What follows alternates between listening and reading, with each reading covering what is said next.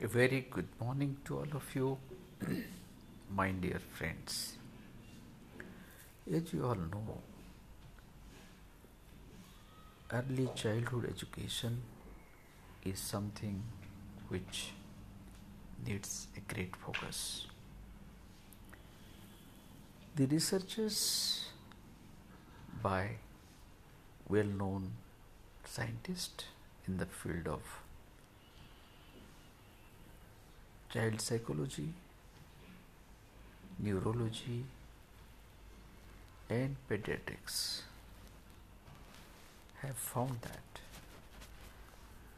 the development of the brain takes place between the age 0 to 5 to a large extent. This period perhaps decides how the child is going to perform when he is 16 and beyond. It's therefore essential that this period is utilized to shape the future of the child. Many of the parents have a serious concern, fear psychosis, which leads to a lot of expectations from every system they come across. The fear of losing out, listening to the neighbor's child doing this, that, and all, sometimes adds to the large scale anxiety and therefore creates tremendous pressure. Let's imagine a child who is just 1 or 2 years old. What do we expect from him? He'll be just talking, able to stand and moving out. Maybe another child of his age, able to identify certain toys. Maybe when he grows 3 years, perhaps some other children would be doing something different from him. So is it a question of comparison between the two children?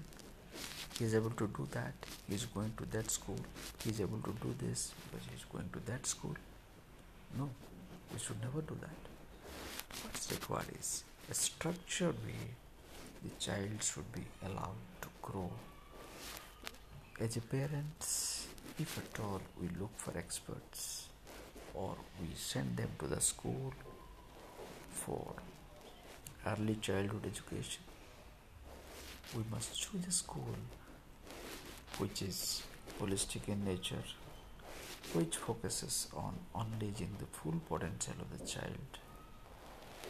Because at this particular age, even let me say up to the age of 7, the child learns through imitation. He is enthusiastic, he tries to repeat what he sees. So that's the period, the impression which gets created in his mind, it's stored in the memory for a long period. And when it grows up, these memories really work on that. If we suppress the child at this point because he may like to do a lot of things out of the curiosity, then what happens? This process of development gets suppressed.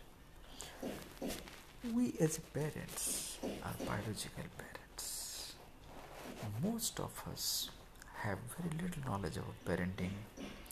We never had any pre-classes or pre-expert discussions about the parenting before we rush to the parenthood. Now what happens is a process, the parenthood becomes stressful, child is under stress, we are under stress, and the whole process leaves a deep impact in the child's mind. Now look at various schools which are around, which provide fantastic education to the students through the process of interactions, through the process of creative thinking, to the process of creativity. And this is how you can introduce the children to sports, to music, to drawing, to any kind of things which they can learn by play. Learn by play is something which is the child loves to do, and he learns through that process. Forcing the child to learn the alphabets at the age of 2, something else for which a lot of time is left for him to pick up. We did not bother for those things, because as he goes to primary, these are obvious things which you will try to take along with him to the next level of educations. But in a particular moment, if we really activate the various faculties which will enable him, which will empower him to unleash full potential, that is something which the great we can provide at the childhood.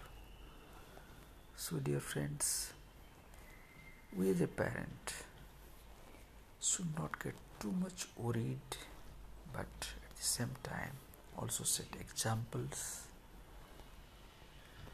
create a good environment for them, have a research to find out who are the experts in your areas, and entrust the child's early childhood education and have continuous dialogue, so that the child continues to have the enabling environment all throughout. Today, this much. Thank you very much.